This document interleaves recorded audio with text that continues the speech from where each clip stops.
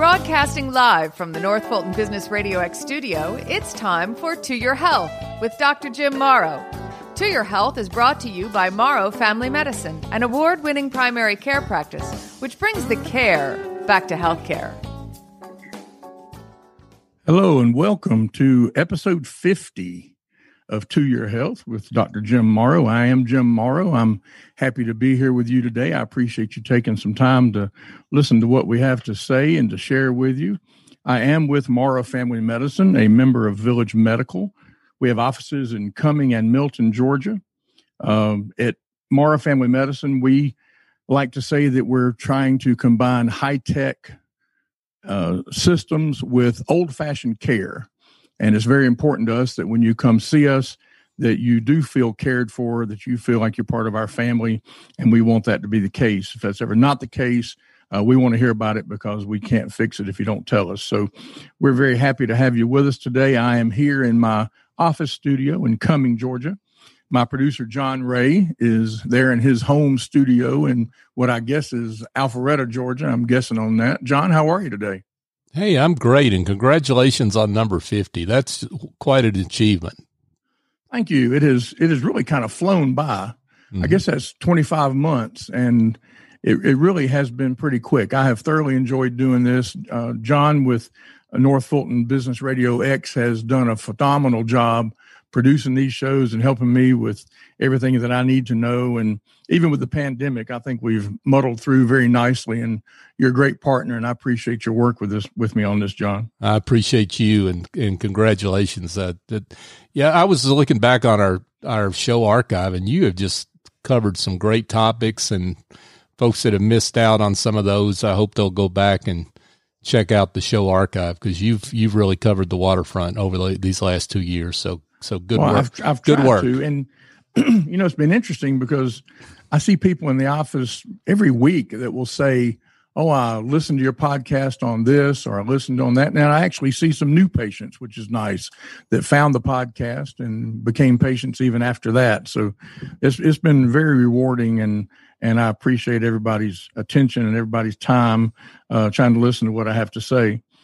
Sometimes I go on for 30 minutes all by myself, and I often think that can't help but get a little bit boring to people, but I hope it's not too bad. But sometimes we're lucky enough to have a guest, and today's one of those days, and I'm going to get to our guest in just a minute. But first, as I've tried to do on most of these podcasts lately, is I'm trying to do a little bit of a COVID update. And today I want to talk about COVID-19 vaccines and mutations, because there's an awful lot in the press about new strains, quote unquote, that are out there, and whether or not they're going to be susceptible to the vaccine.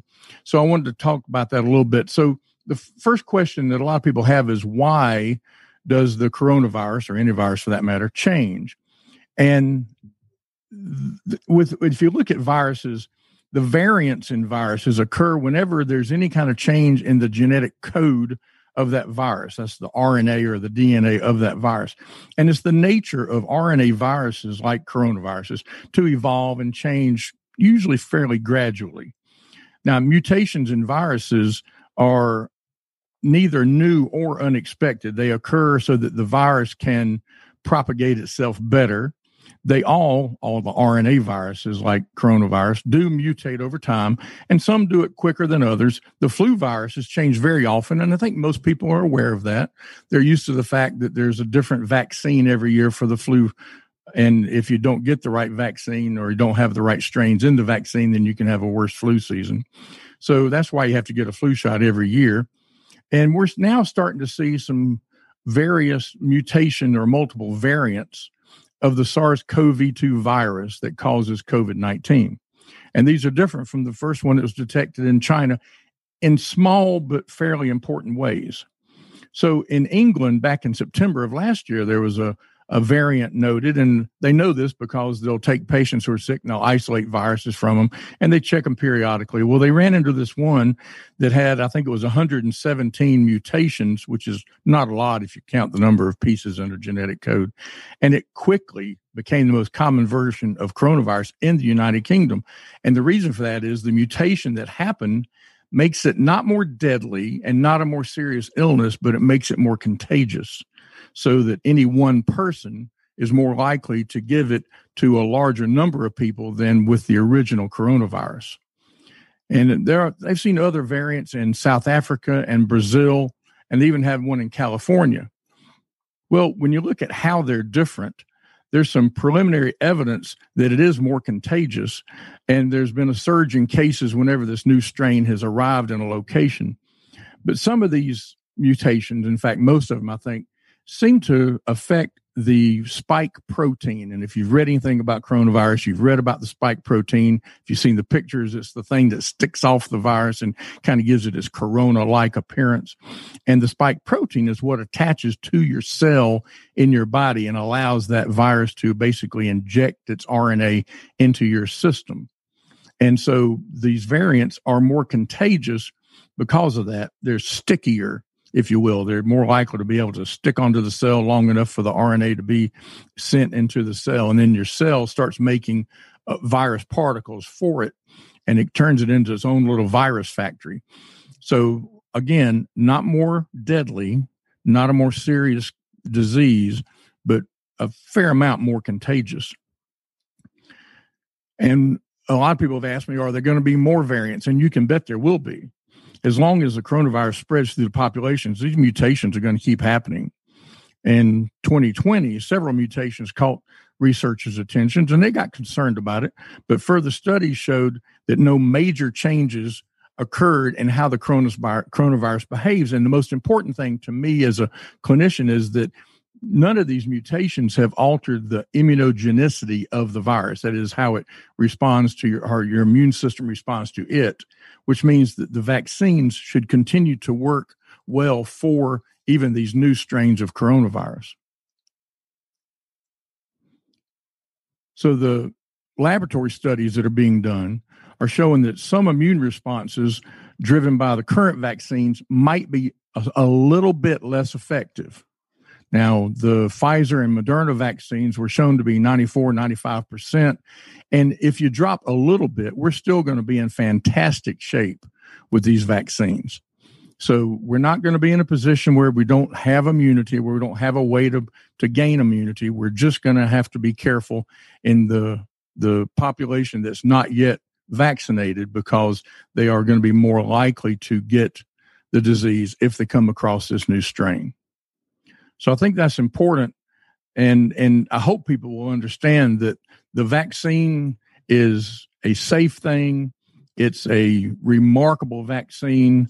It came to the market in a short period of time for a wide variety of reasons, none of which are dangerous or bothersome or frightful. And so I think it's important people understand the main thing you want to do is you want to get vaccinated.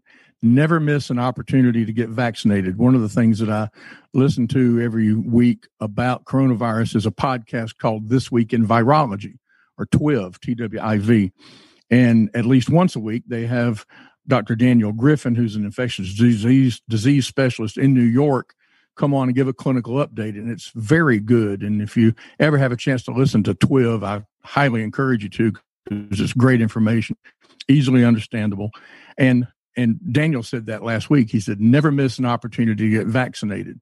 So I've had people in the office that had COVID, and they had it 4 or 6 weeks ago, and they were told at the time, don't get vaccinated for 3 months. And I told them, I said, if you get an opportunity, get the vaccine, because you're not going to regret it. There's no downside to it. You can't get sick from it. Get a COVID-19 vaccine when you can. So that's my update on coronavirus for today, episode 50. And I'm excited today, too, that we do have a guest. We really should have had Andrew on the show months ago, because what I want to talk about is exercise during a pandemic. So we're fortunate today to have with us Andrew Abernathy. Andrew has a private gym in Cumming, Georgia, named Focal Fitness. And I can tell you firsthand experience. I was a client of his until we moved up into the mountains. I was a client of Andrew's for a few years, a couple of times a week, going in there and getting beat to death at 5 o'clock in the morning. So, Andrew, I really appreciate you coming on with us. How are you today? I am doing great, Jim. Thank you so much for having me on here. And again, congratulations on episode 50. Thank you for finally getting me on here, and I'm looking forward to seeing what we got to talk about today. Well, I appreciate that very much, and I do appreciate you taking the time. I can see Andrew on the Zoom call here, and he's here in the gym. He's always in the gym. I'm surprised he's not on the treadmill or something while we're trying to do this. But yeah, thank you, and I get to see his six pack. That's great. So no more of Andrew. We're going to talk about something else. So, Andrew, I would love for you to take us through a variety of ways as they come to your mind about how people can continue to be active and do true exercise without having to go to a gym where they frankly probably don't feel comfortable because there's 25, 30 people in the gym. They're all huffing and puffing. People haven't been vaccinated because they're probably young and otherwise healthy. And I'd love for you to talk to us about how we can do that. Walk me through that a little bit. Okay, absolutely. Yeah. First and foremost, for the person out there that is sincerely afraid to go into a gym and, be surrounded by other individuals that are sweating, breathing heavily, and that is a natural fear. We have the technology available. You've got access to YouTube. There's hundreds of fitness apps out there that people can get on and guide you through a exercise program. But I think each individual probably has to recognize what their goals are first and foremost, and then start taking baby steps and understand that they don't need to, make everything happen in, 1 week's worth of workouts. Is to just build a process, follow the process, and start working towards their goals. And like I said, just go on YouTube, whether it be something you're looking for, like Peggy was talking about, you want to do work on balance. There's plenty of videos to help you work on balance. You want to work on mobility, stretching. That's a good place to start. But build yourself a foundation and start working that process. Yeah, you don't necessarily have to be in a gym. There's many tools out there on Amazon that, you can get you a set of dumbbells, some resistant bands, many other tools that you can use in your house to provide the resistance that the body needs to produce those results. So you don't have to buy $1,000 computerized bicycle to do this kind of thing. That is not a requirement. It is awfully nice and very pretty, but definitely not a necessity. Well, I know if people do this, a lot of times they're trying to replicate what they might have done in a gym. But talk, if you would, a little bit about body weight exercises and how that kind of thing can be used to reproduce what would be the same sort of effect in a gym. Yeah, absolutely. Body weight exercise has really become a little more popular here in the last, I would say, 5 to 6 years, as people have become a little more aware of, well, maybe through technology, of getting on YouTube and watching some videos of, a body weight squat, lunging, planks, all sorts of plyometric drills that you can do, and incorporating that in instead of, like you said, going out and spending your money month after month on a membership in a gym, and having that ability and creating that time space in your own house to perform every one of those things. And the key is, again, maybe you wanted to find some good foundation as far as form, technique, and work on that before really trying to accelerate through those body weight exercises. But yeah, there's tons of information out there, and, reluctantly so, there's misinformation out there. Not everybody fully understands, the human body, but you have to listen to your own aches, pains, where you need to work on, where you need to regress and move appropriately. But yeah, tons of stuff out there for a body weight exercise. Yeah, the aches and pains thing, I think, is very important, because in the office, I frequently see people that decided they were going to exercise and they jump in too fast, too hard, too heavy, and they end up with injuries. If we're talking about something like planks and sit-ups and push-ups and that kind of thing, how fast should let's call them a 50-year-old overweight, barely hypertensive male, which is not me because that's much younger than I am, but how would someone like that start off in that? How do they start? With what kind of numbers? How fast should they progress just to be safe? Now, I know it varies a lot, but if you're looking at being safe and not trying to get hurt, what would you recommend?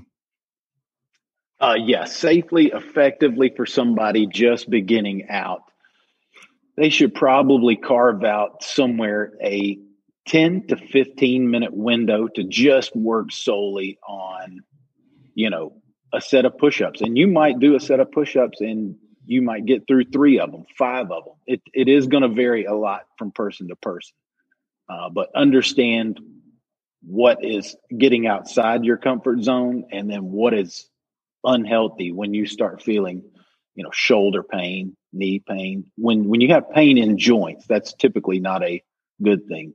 Pain should be directly in muscles, not located in your joints. But yeah, starting, like I said, it's a process. It's not something that's going to happen overnight. And the sooner you realize that and understand that you're going to work day after day after day and just keep following this routine and build off of it, the easier it is to understand that you don't have to move mountains on day one. Just start, carrying little stones piece by piece, and, you'll put the puzzle together slowly but surely. Yeah, I think that's something that people have a huge problem with is not just going gangbusters day one. And so many people, you've seen them, I've seen them, everybody has, they end up with a torn this or a pulled that or slipped this, and then they're back on the sidelines again for a long time before they can get repaired and healed and get back to what they were trying to do. So if we're talking about aerobics, and to me, aerobics is anything that gets your heart rate up. It doesn't have to be treadmill, it doesn't have to be running, but if you get your heart rate up to a certain level and maintain it there, to me, that's aerobic. But if we're doing that, and again, we've got the 50-year-old hypertensive person, doesn't have to be a guy, who is trying to start this, I'd love your opinion on how many days a week they should do that kind of thing. What should their goal be? Does distance matter? Is it time that matters? What's your opinion on those things? My opinion on that is, again, any day that you can fit in 20, 30, and then build from there. Some of their, you might start off with 10 to 15 minutes of walking. Like you said, you might go join your local aquatic center and do water aerobics if you want something a little bit easier on your joints, if you want to just start lightly. I have people that garden that gets their heart rate up.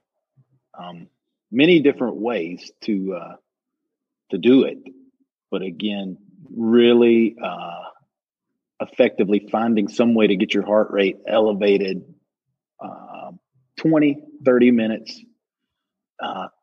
7 days a week doesn't bother me, as long as your body can recover. That's the key thing, is listen to your body. When you rest at night, when you recover, when you wake up the next morning, how do you feel?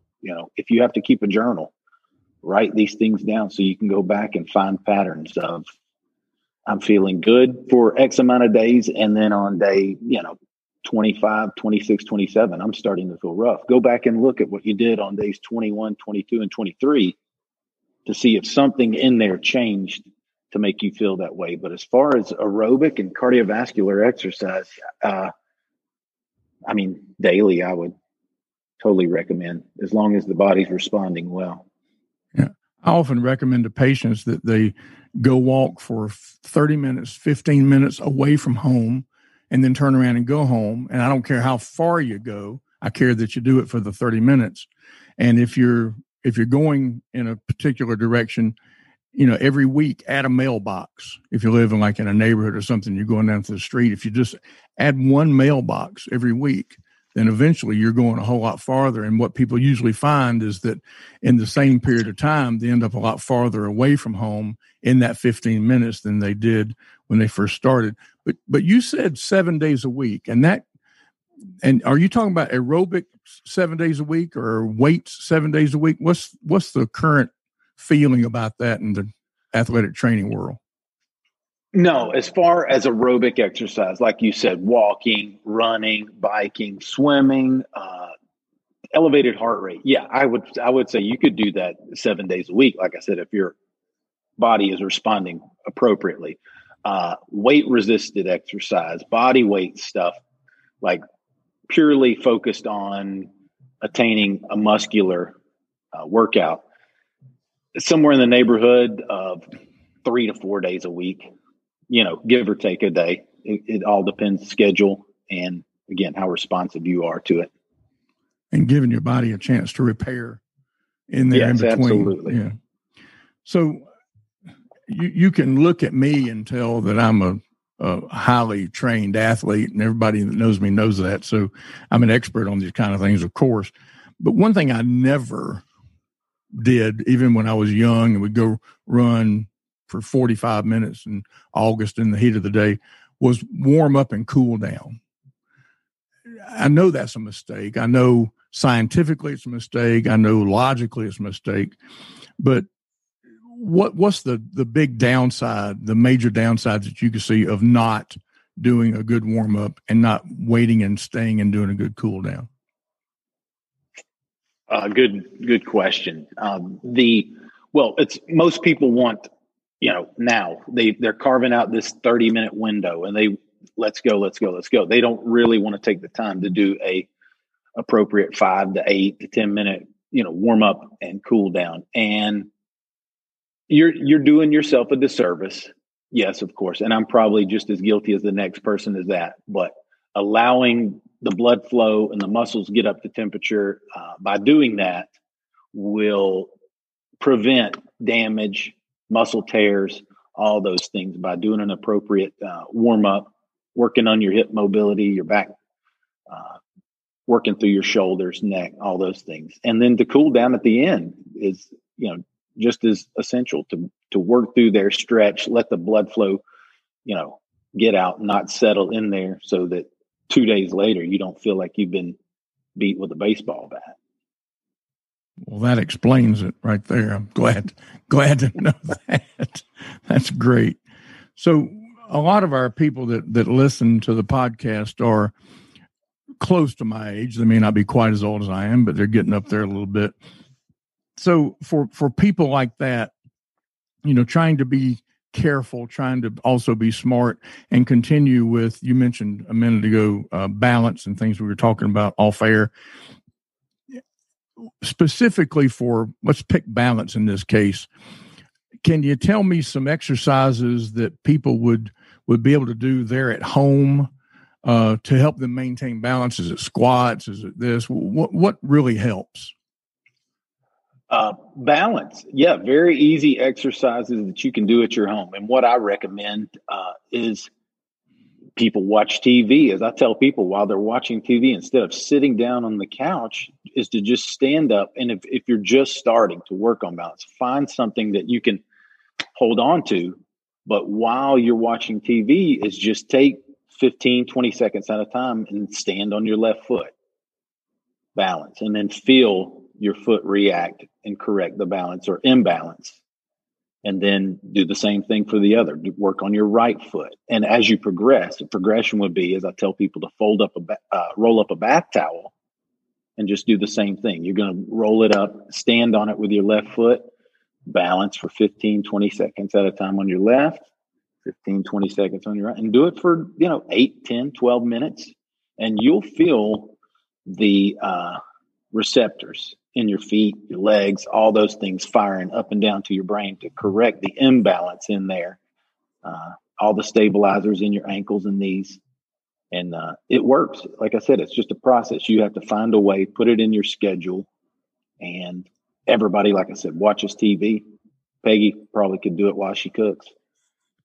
I know she could. Unfortunately, she's probably making me a lemon meringue pie, which is a whole different podcast and a whole different problem. Now, that's interesting about the balance thing, though, because I've always felt like one of the main things that led to poor balance was weakness, but you would attack the nerve fibers and the sensation and the impulse between the foot and the brain before anything else, because that's more likely to be the problem. Yes, absolutely. And then work work into the muscular program as well. Yes. But they probably both go hand in hand. I wouldn't say one's more important than the other, but yes, just working on that pathway from the foot to the brain, back to the foot, to figure out those imbalances, it's only going to speed it up. Interesting. And along the lines of balance, really, one of the things that we deal with in the office and in the older population especially is fall prevention. Falls are such a horrible, frightful thing that happens every day, and some people, have way too many falls, and every single one is an opportunity to have some bad outcome. So, along with the balance, then comes strength. Again, for the reasons that we already mentioned. So, if we're trying to work on, for example, lower body strength, give me a couple of exercises that people would be able to do that would help them with that, so that they're less likely to fall if they do actually get a little bit off balance. Because I know it takes strength to correct that. Yes, absolutely. For lower body, I mean, there's no better exercise than a squat. I mean, like I said, you can do this from your house, from just holding on to a door jamb and working through the range of motion to, like I said, just finding something you can use fingertip balance and really working on your motion. And again, you're going to add reps, add time, progress slowly. You can add weight. You can do single leg squats as you progress along. Lunges. Those are good as well. Just again, remember to work on your form. Find form much better than, quality over quantity, right? Yeah. I think that's probably what I'm trying to say here. But squats, lunges, planks, all those work really well.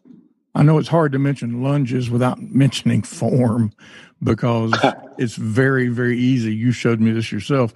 It's very easy to ruin a knee if you're not doing lunges properly. So I would admonish our audience, if you're going to start doing lunges, go to YouTube, get a session or 3 with Andrew even, and learn how to do lunges properly, because they are a fantastic exercise when done correctly, and they're a really good way to mess up a knee if you do them incorrectly. So form, I know throughout all of this, is very important. So I want to leave Andrew enough time to tell us a little bit about his gym. So give us the history, if you would, of Focal Fitness and what it is you've got there at the building there in Cumming.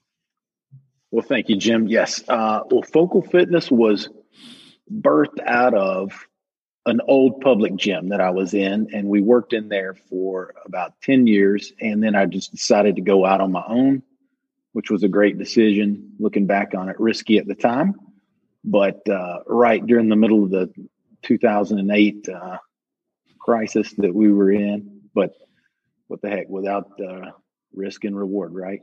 So we took a leap of faith and built this place back then, and took all the people that I was working with at the time and made connections with through the community, and brought them over here and just started our facility over here. We are located at 540 Lake Center Parkway, just across the street from Summits, right next to Andine Chevrolet. And we've been here for what looks like, it'll be 13 years. And we just try to provide a safe, effective place where people can work on their goals, be healthy. Like I said, everybody's their own individual case study, and that's how we treat everybody. It's not one size fits all. It's whoever comes through here, we take under our wing and try to give them the best care, just like you do. Well, that's wonderful, but there's something wrong with having a gym that close to the best wings in Cumming. I'm just not real sure that's a real smart move. I don't know if you should go before or after the gym and get the wings, but I'm sure you shouldn't go at all. I'm quite sure of that. So some might argue it's a brilliant strategy. It's just the guilt sets in and they can walk straight across the street. Just go over and spread business cards out on the bar at Summit Tavern. I like it. That's right. I like it. So, John, have we had any messages, any we have questions, any we concerns have from people? Questions. We've got questions. So Margaret Ann from Greenville, your old stomping ground, upstate South Carolina.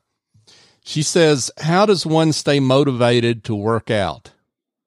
I like a personal trainer because I know I've got to be there 2 times a week. But if you don't have a trainer, how do you stay motivated? Andrew? Great question.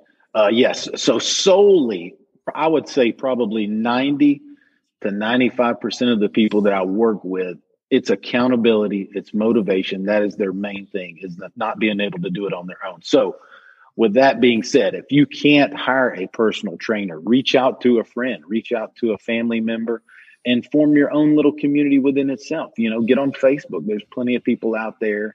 But yeah, start a little text thread with your girlfriends and hold each other accountable. You know, if you're not there one day, chirp in and ask them, why aren't you here today? And get them back on the wagon. But that's the main thing, is find somebody that's going to hold you accountable.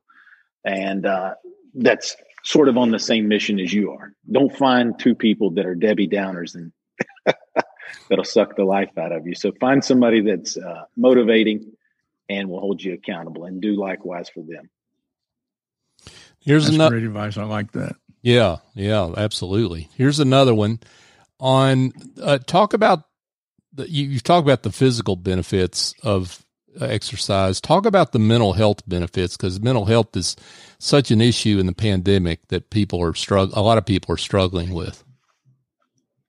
Yes, 100%. So one of the many benefits of exercise, I mean, there's hundreds and hundreds of them as far as, weight loss, bone density. But yeah, one of them will help you fight depression. And I think we've all come to know that a human being, we're just hardwired to be with other human beings. And during a pandemic like this, exercise is a great way to help fight off that. And by doing the exercise, feeling good about yourself, seeing the change in yourself,